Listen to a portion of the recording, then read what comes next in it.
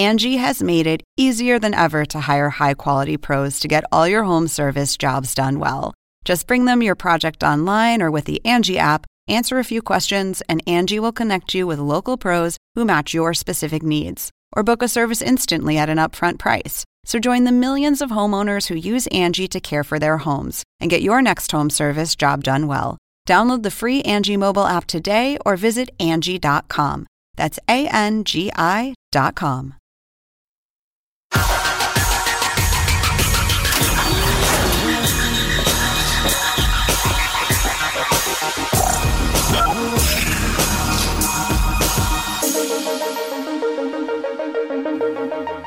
Hello and welcome to Toonami Pre-Flight. As you can see, that's not Jason. That's what?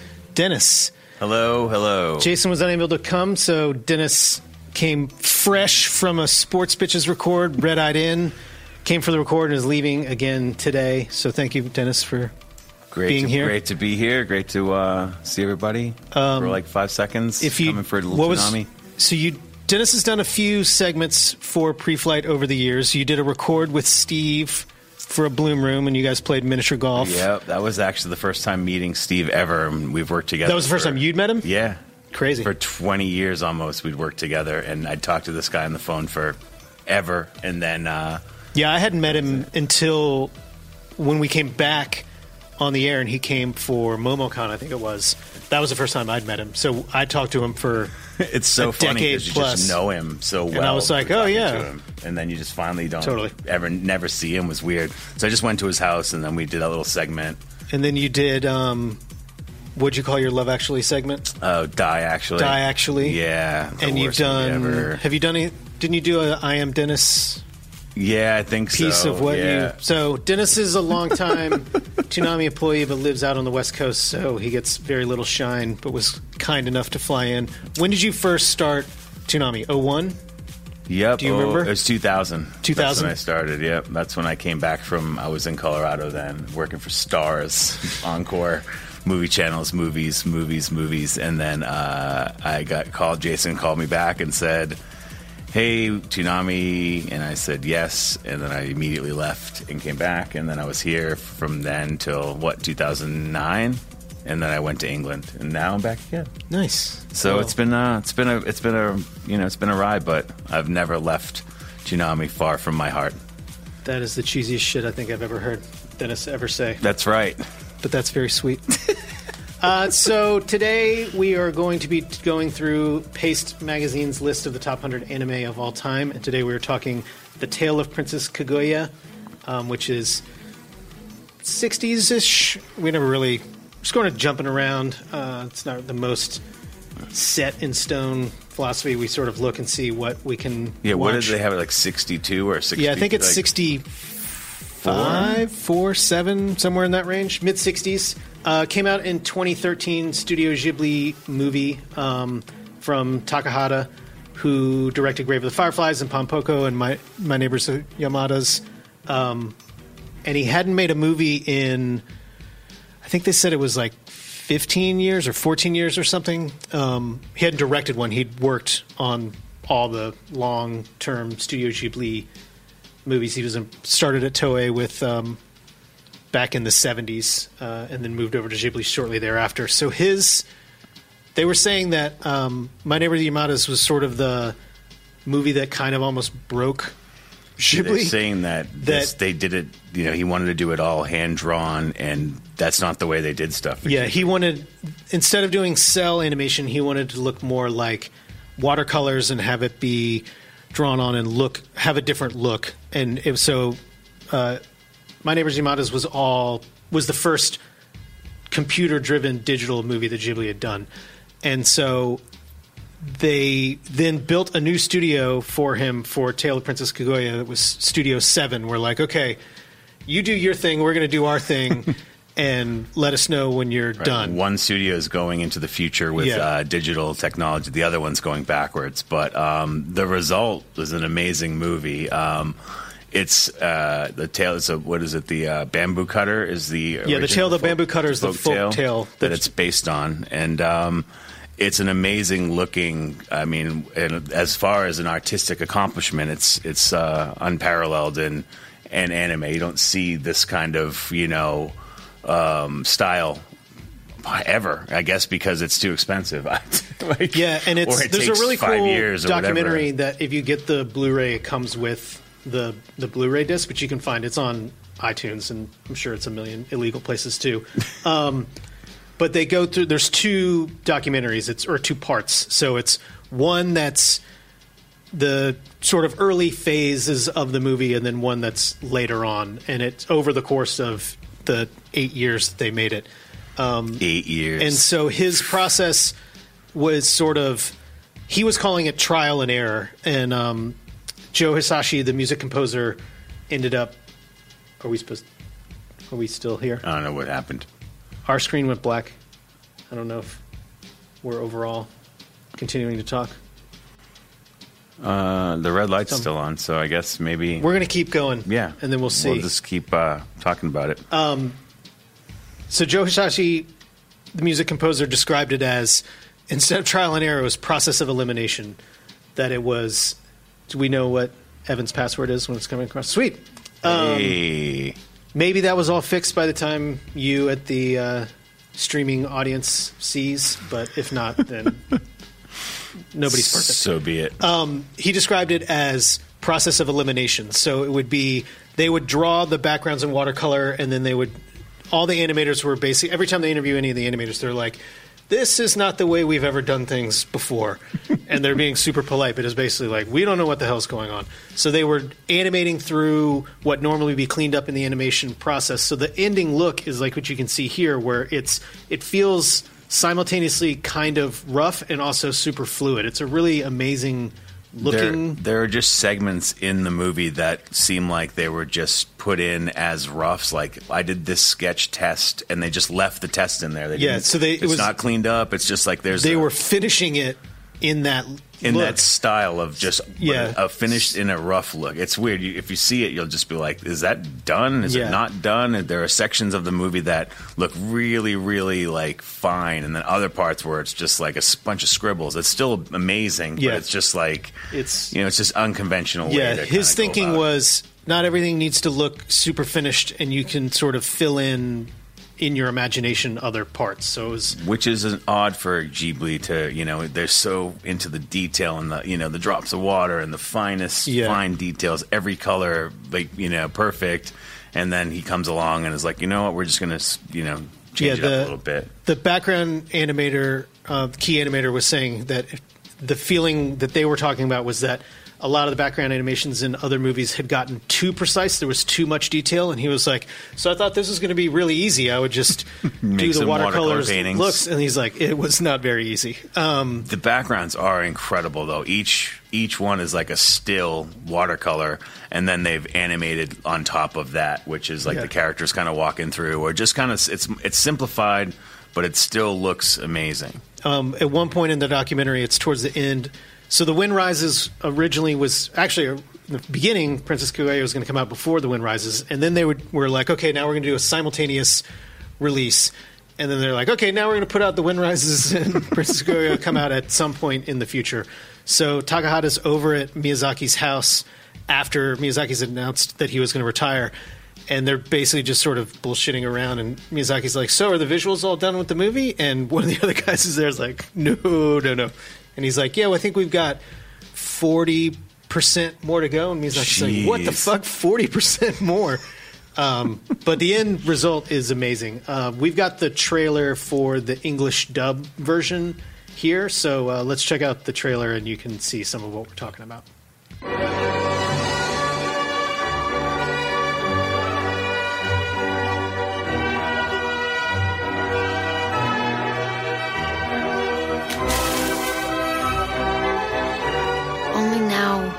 Do I finally remember why I came here?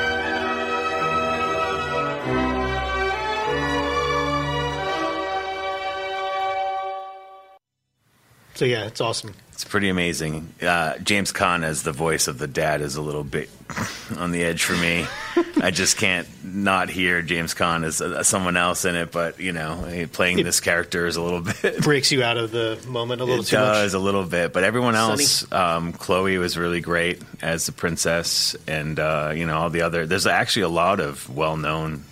they always do this. Yeah. They always get prime American voice talents to take these big roles, and sometimes they're great and sometimes they're not so great. Yeah, this one's pretty good. I mean, as a dub. Yeah, I mean, even James Caan, after like the first 20 minutes, it's like, all right. I've accepted you as this strange Japanese man. It's cool to watch the movie dad. again after seeing the documentary, because you can see when you're going through, they're so tortured over scenes and decisions, and you're just like, what are you doing? Like, just because like there's a scene where they're talking about the colorization, they're not keeping it consistent all the way through, and the people who are coloring the movie are just like, this is not the way we normally do this either. It had to have been a huge shakeup for the studio just to be like, don't do anything you like that you've ever done before. Here's a tried and true way that we've done things forever, and now don't do any of that. But it's great. So highly recommend. It's well worth watching. Seeing it, and like I said, if you see the documentary, it's cool to see the movie again. So I'll check the docs when I get back. Yeah. Back to the West. So in a somewhat ham-fisted transition into our question of the week, we were choosing some of our favorite fairy tale movies, rather. And Princess Kaguya is not exactly a fairy tale, but it's a folk tale, and it's kind of like, it's sometimes close. you're moving on. It's they close. got princesses, and we figured, fuck it, we're just moving on. So I'll start with my picks. First for me is Matthew Vaughn's 2007 movie Stardust, which was an adaptation of the Neil Gaiman novel of the same name. I like the book better than I like the movie, but I still like the movie a lot. The basic idea is that there's this town called Wall that's near a magical kingdom called Stormhold, and they sort of coexist near each other, but there's not much crossing over between the two. I always do this wrong. Oh, I did it right that time. So that's Tristan. I'm slowly becoming a better weather person as we do our green screen, but I have to think about it every time.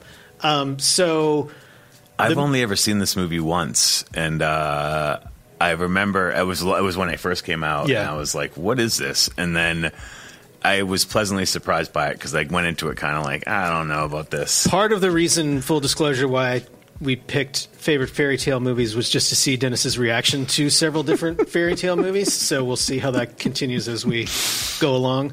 But like I said, I do like the book better than I like the movie, but the movie's good. It's like a good combination of sweetness and also a little bit of scariness, but there's also a lot of Neil Gaiman humor that comes across from the book into the movie. So Tristan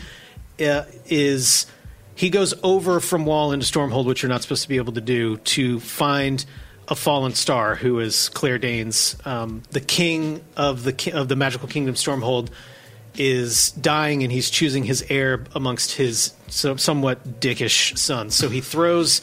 It's a ruby, I think. He throws it up into the sky, and he tells them, whoever finds the ruby first will be my heir. And he hits a star and knocks it down, and that's Claire Danes as the falling star. So Tristan tells his girlfriend, or the woman he wants to be his girlfriend, I'll just run over and get that fallen star real fast and bring it back for you. And she's like, what? Are you out of your fucking mind?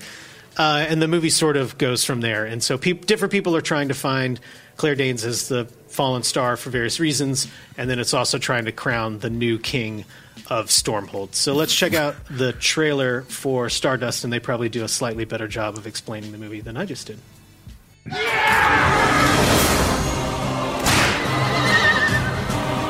know what you are.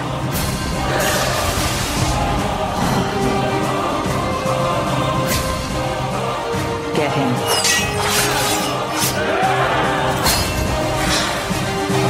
It's just you and me now. Not for long. Hold me tight and think of home.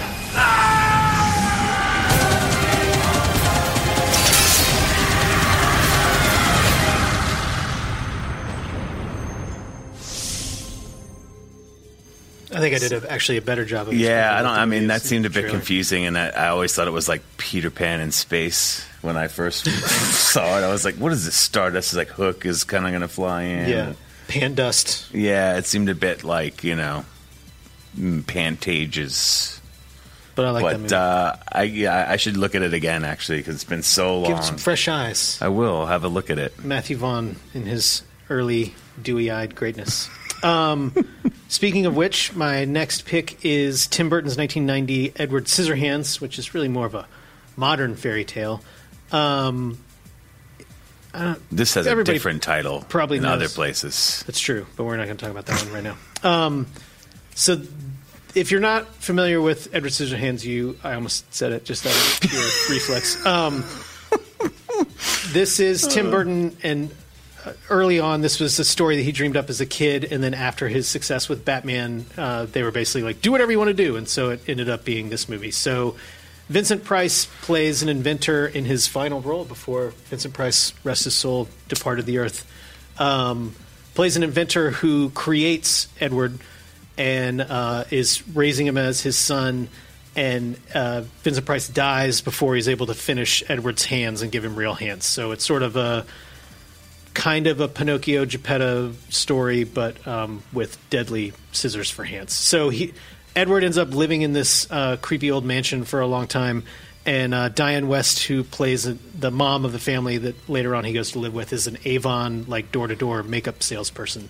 And she goes up to the house and finds Edward, brings him back, and they just are like, yeah, no, I mean, some people just have scissors for hands, so it's cool. Like, we'll just raise you as our own child. So he's very much a fish out of water. He's a very sweet-natured, innocent, doesn't understand how the world works, and some people gravitate towards that, and some people take advantage of that. And so Winona Ryder is their daughter, and Anthony Michael Hall, as he started to bulk up in his Johnny B. Good days, plays her dick boyfriend. So without totally ruining the movie as it goes along, there's somewhat of a love story that takes place. And this is actually a scene from Edward Scissorhands that sort of gives you both sides of how people are viewing Edward Scissorhands as both sort of a positive figure and then also a little bit scary as well. So let's check out this scene. It's just a scratch, Jim. Really, it's okay. Stay back, no okay? big... Touch her again and I'll kill you. No, it's no big deal. It's just Call a doctor. He's skewered, Kim. No, it's Stay away from her, okay? I mean it. You can't touch anything without destroying it. Who the hell do you think you are? You've been hanging around here anyway, huh? I want you to sit right down and wait for me to bring you some ice. Stay right there, right back. On Christmas Day in the morning. Get the hell out of here! Get the hell out! Go, freak! Hey, Edward, where are you going? Kind of an odd ending to that clip, but I think eventually they just had to stop playing it for where we stole that. But Edward Scissorhands, if you haven't seen it, is a really great movie, and it feels now like Tim Burton and Johnny Depp have done that sort of director characterization a lot of times, but at the time it felt very refreshing. Before there was no movie like this when this movie came out, like this kind of character, this kind of strange, just such an odd thing to be like, oh, that is a weird scissor hand guy that's like a baby, he's just not. So it's just, it's a good movie. It's a good movie. I think it still holds up. I saw it.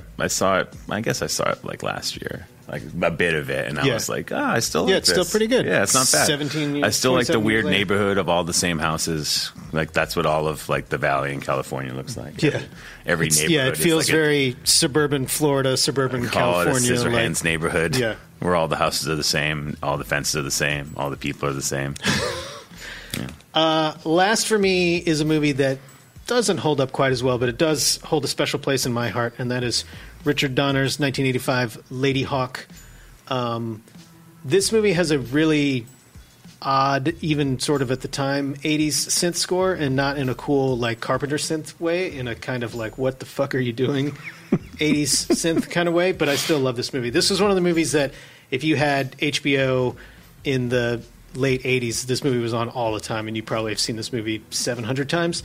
And if you're an actual Toonami viewer, you're like, what the hell is this movie? But this is Rutger Hauer playing Captain Navarre, who is a sort of disgraced captain of a military force, and his love, Michelle Pfeiffer. And the deal is that they were in love, and a bishop put an evil spell on them, basically, to where they can't. They're always. The line is something like, "Cursed to always be together and forever apart," or something like that. So Rutger Hauer during the day is a human, and at night turns into a wolf, and Michelle Pfeiffer's the other way around, and she's a hawk, so that they, at the sunset and sunrise every day, they get to see each other for a brief second, but basically they're never together. And Matthew Broderick plays a thief who is Philippe the Mouse Gaston, and he basically becomes the go-between between these two, and they're trying to figure out a way to break the spell. And Rutger Hauer's convinced that if he goes and kills the bishop, that'll break the spell, and everyone else thinks that that's just going to seal their fate. So it's sort of tamping down Rutger Hauer's total bananas 80s 1,000-yard stare, I'm going to kill everybody, with Michelle Pfeiffer's sweetness and Matthew Broderick just playing 80s Matthew Broderick in a comedic sort of way. But they do, other than the score, which feels really odd now, they do a good job of balancing all the characters. The action feels a little slow at this point, but let's check out a scene from Lady Hawk, and you can get the vibe between Rutger Hauer and Matthew Broderick.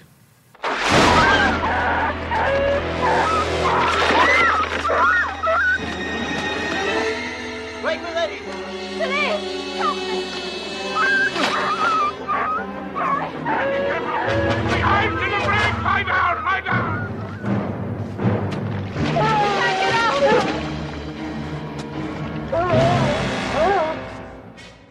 Except I forgot to pick a different clip that didn't have Rutger Hauer in it at all. No Rutger Hauer. So Rutger Hauer is that wolf once he transforms, and the older guy in there is the monk who mistakenly betrayed them to the bishop, and it's kind of totally his fault that they got fucked. So he's trying to do his best to make amends for that fact. But those are some of my favorite fairy tales, Dennis. All right, so I have 3 fairy tales here, or fairy-ish tales. The first one I have is The Never-Ending Story. This is 1984. Story of Bastian, a young boy who's being bullied. He runs into a bookstore, and he ends up coming out with a book called The Never-Ending Story. He takes it home to read in the attic, and this book magically transports him to the land of the Never-Ending Story. Basically, he becomes this hero, and the two worlds kind of combine. They go back and forth between Atreyu, the hero of the magical world, and Bastian, who is reading the story. And in the end, Bastian, figures out that he needs to be. This land needs him as a hero to survive. The Nothing is coming, and it's going to destroy the whole place unless Bastian can figure out a way as Atreyu to navigate this magical land and its crazy creatures. And there's some of the greatest practical puppet effects I've seen ever. I would have picked The Never-Ending Story, but I thought it was kind of a dick move to ask Dennis to come and then also me pick first. So, but yeah, this movie's. But let's have it. Let's check out a clip of Never-Ending Story. This is when the Nothing is coming, and this is bad, scary times. This might scare young children. That was the end of Fantasia. Only a few fragments of this once rich and beautiful world had been left by the Nothing.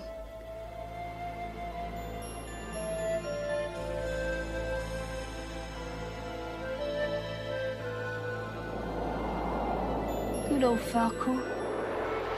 Can you see anything? Anything at all? No. All the land is gone.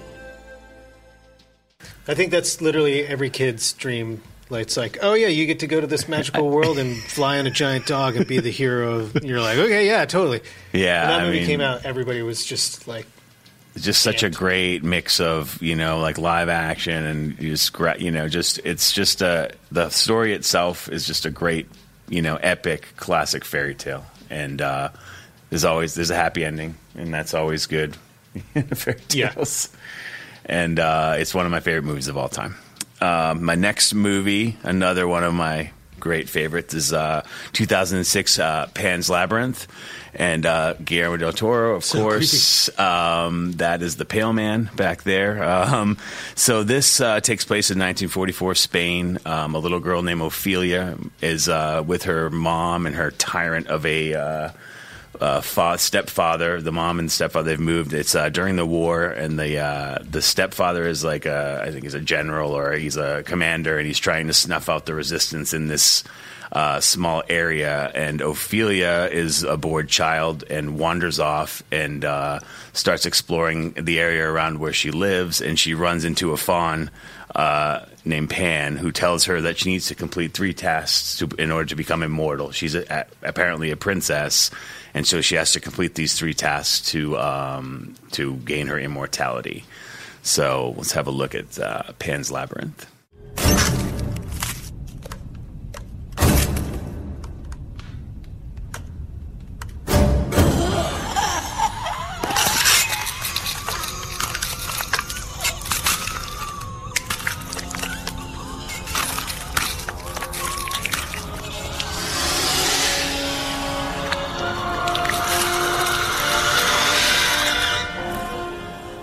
So awesome. She barely escapes the Pale Man in that scene where she's not supposed to eat the forbidden fruit.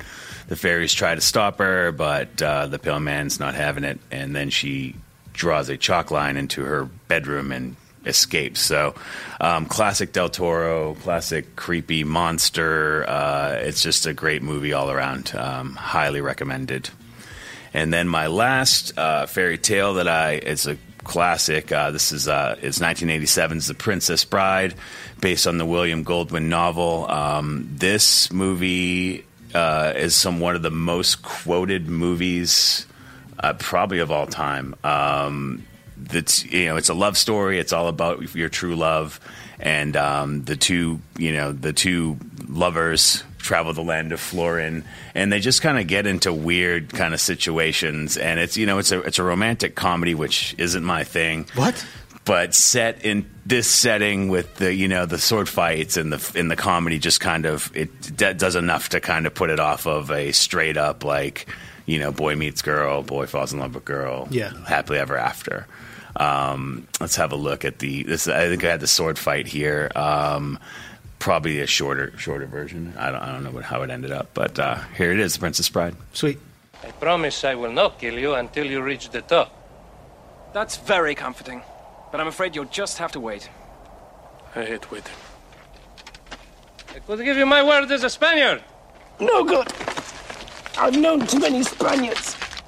Is there any way you'll trust me? Nothing comes to mind. I swear on the soul of my father, Domingo Montoya, you will reach the top alive. Throw me the robe. I'm shocked they haven't made a sequel to this of some sort. Like Hollywood these days, anything that was slightly profitable and or beloved has been remade. So I bet you there's a Princess Bride in the works somewhere. I don't know. Maybe so. Those were excellent choices. Well done on your inaugural favorites of Toonami Pre-Flight. Let's check out Adult Swim Facebook picks for their favorite fairy tale movies. Willow, another amazing 80s. Maleficent, Dark Crystal, which is a tough one to go back to at this point, but not impossible. Labyrinth and The Princess Bride. So those are all strong choices. Adult Swim Facebook. If we want to check out some of Toonami Facebooks and see how the lists compare. Black Cauldron, Princess Bride, Neverending Story, straight out of Dennis's brain. Legend, Spirited Away. Spirited Away, if we hadn't talked about so many other times, I think probably would have made the list. Yeah, Spirited Legend Away. I almost considered. So, but we, much like all the other topics, we got a long way to go before we're done with this pre-flight ride. So you can't blow all your favorite fairy tales out right off the bat. I like the Black Cauldron as a classic choice. I mean, that no one's really picking the Black Cauldron these days. They're actually remaking the Black Cauldron. That's what I heard. Oh, really? I didn't know. Yep. Nice. For the 4th time. I mean, they've animated it. They've for all the iterations. Keep making the Black Cauldron over and over. So now let's check out some sneak peeks, pushing to tomorrow night's Toonami broadcast. Up first, we have a topical for episode number 21 of Dragon Ball Super. And I was talking a little fast, so now we got to stretch it out a little bit to when we cut back and then can show the promo. Just going to stretch it out. It's going to stretch time a little episode bit. will be running tomorrow night at 11:30. So let's check out this spot. On the next all-new episode of Dragon Ball Super.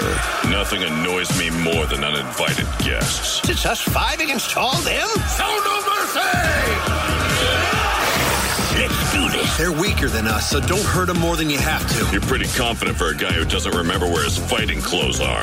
Dragon Ball Super, Saturday at 11:30. I shall award any planet in the universe to whichever one of you can deal a fatal blow to this miserable maggot in orange. Only Toonami on Adult Swim. And then we've got the toggle for Attack on Titan 7. We took a slight break a few weeks ago for the Memorial Day Marathon for Sam Jack, where you got to catch up on all the Sam Jack episodes. So we're a little bit off from where we originally thought we were going to be Attack on Titan-wise. But here's the topical for episode number 7. Let's check it out.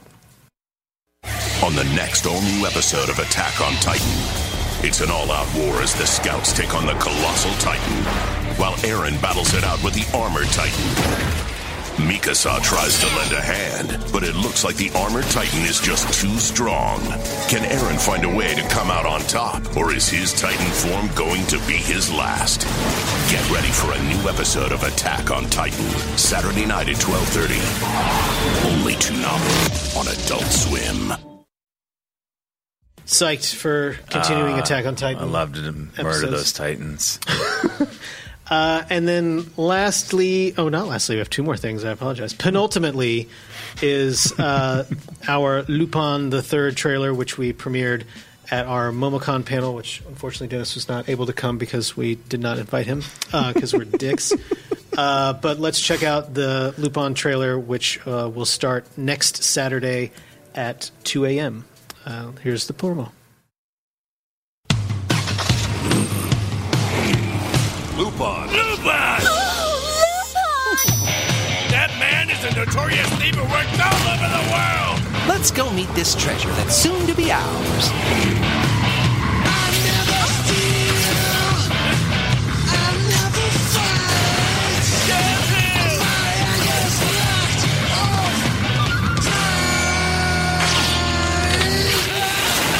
Don't say that I didn't warn you.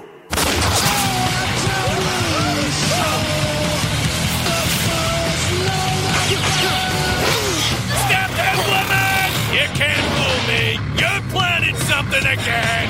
Jeez, Pops, can't get anything past you. He'll steal your heart, and then he's coming for everything else. Lupin the Third, premiering June 17th at 2. Take it off. That'll be my pleasure! Only Toonami on Adult Swim. Lupin, one of my favorite characters of all time. Yeah, so we're psyched to have Lupin coming starting next Saturday. And just in case you're a little fuzzy on the whole lineup rundown, we made a new one of those promos as well. So we're chock full of new goodies. And let's check out the new lineup promo that will be effective next week and running probably Monday-ish. Let's see. It's time for Toonami. Release the Samurai, Cyborgs, and Saiyans. The night launches with Samurai Jack at 11. Then Dragon Ball Super battles at 11:30. It never ceases to amaze me how terribly you two get along. DBZ Kai keeps the brawl broiling at midnight. Brace for impact! Attack on Titan takes a bite out of 12:30. The flesh feast continues with Tokyo Ghoul at 1. These guys were weak, even for humans. Hunter x Hunter gets heavy at 1:30. Sound good? New Lupin the Third steals our hearts at 2. Oh, no, he doesn't. Shippuden brings the ninjas at 2:30. Get back, Shino! And celebrate Cyberpunk with Standalone at 3. I do not find this funny. Toonami every Saturday from 11 to 3:30. 4.5 hours of pure cosmic bliss. Singles. So those are our sneak peeks. Hopefully we have have all the lineup promos in its right place. We're a little fuzzy on the assets at this point. But I think by the time you're watching this, other than our performance, everything will be going smoothly by then. Next is a segment near and dear to my own heart because it's me, and that is One Man's Trash, where I do something dumb. And this week I'm playing Prey, and I played Prey and I liked it. We played it on Game Humpers twice, and Jason didn't really like it, so I thought I would just really stick it in, press it, turn it on the side. But now he's not here, so it's not as effective. Right. Well, he'll still see it though, and he'll still feel the pain. He's not going to see this. So what I was doing was going through and killing all of the humans that are on the space station. You have a choice. The one of the good things about Prey is you can play it a couple of different ways, and you're not really locked into one narrative play style. I killed them all right off the bat. Yeah, I just didn't even think about doing anything else. I was hunting them all down. Some of them are a little more hidden than others. They seem infected to me, and I just didn't like the way they were acting. Yeah, why's that guy looking at me like that? Yeah, don't look at me like that. So other than having a slight technical error where it crashed right as I was loading in, actually getting the trophy, I think everything went really well. So let's check out this episode of One Man's Trash. This week on One Man's Trash, I'm actually doing something really interesting and worthwhile. Breaking convention is in our blood. Just kidding. I'm playing Prey and killing everyone. Prey is from the people who made Dishonored, but it's in space and takes place in the future. I like this game. It was fun. It's hard, but not stupidly so. Once you get the hang of having to save a lot, it really makes your life easier. You play as a scientist, Morgan Yu, and you're going to join your brother Alex on the space station Talos 1. Without spoiling too much, the shit hits the fan pretty early on, and you end up fighting the alien race, the Typhon, and simultaneously trying to piece together what's happening and what has happened in the past. There's a bunch of different people you meet, and they all need help in some way, but then they also offer you help in turn. You're the one person that showed me any real kindness. Unless you're like me and you just decide to kill them all and get the trophy, Iron It. I thought I was going to There's two kind of hard things about getting this trophy. The first is just finding all of the people. There's 42 in total that you have to kill. And the second part is over half of those people are mind-controlled. And the mind-controlled people are pretty difficult to kill. That's not 100% true. They're actually really easy to kill. The problem is you actually have to do the killing. It's not good enough for them to die. So if they get too close to you and explode, or if the telepath who's controlling them kills them, or they wander into some flame, or just die of natural causes, it doesn't count. You have to be the one killing them. So it actually works better to stun them and then go back and kill them real good.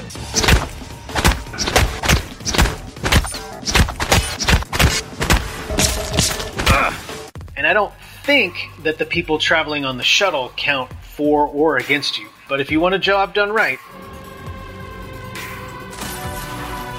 So after you kill about 36 people, I think it is, Steve Bloom, a.k.a. Dahl, shows up. You think I didn't know Dahl was coming? And if you've killed enough people, he actually gives you a side mission to go kill even more people. And that's when you know you're on the right track. I say, let's work together. And once you kill them, Dahl tries to double-cross you. But you saw that shit coming. There's bad news. You won't be flying back. And I don't know if it's random or if it was just slow in my game or what, but I thought I'd messed up because the quest didn't come right away. And so I just decided to finish out the game, and a couple of minutes went by and the quest actually does pop up. So again, maybe it's just the random luck of the draw, but don't panic just in case. So once you kill the people Dahl once killed, and then go back and kill Dahl himself, that only leaves your brother Alex. We can make history, Morgan. And of course I killed Alex in a really funny way, and my trophy for Iron It popped up, along with one called Push the Fat Man, which seems like a meanly named trophy for killing Alex. But my capture software crashed, and I actually don't have the record of it. I just have me scrolling through the trophy list, and you can see it's unlocked. Which is kind of a bummer, because the only satisfying thing is seeing that pop up, which actually in turn makes this possibly the best or most One Man's Trash ever.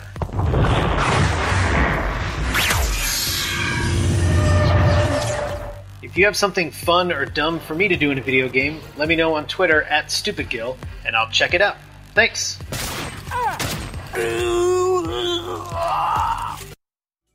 Well done, me. Hell yeah. That's a lot of murders. So you're going to have to take my word for it. I actually did get the trophy, even though it didn't show up. But Even though there's no digitized shot of the trophy. Later on. So that's just sometimes the way it goes when you're doing everything yourself and you're flying by the seat of your pants.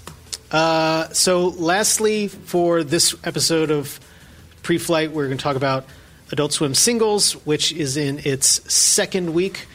It started last week, and this week there are 2 tracks. Up first is Miha. So let's check out a short snippet of that, and you can stream the whole thing on our SoundCloud or at adultswim.com/singles.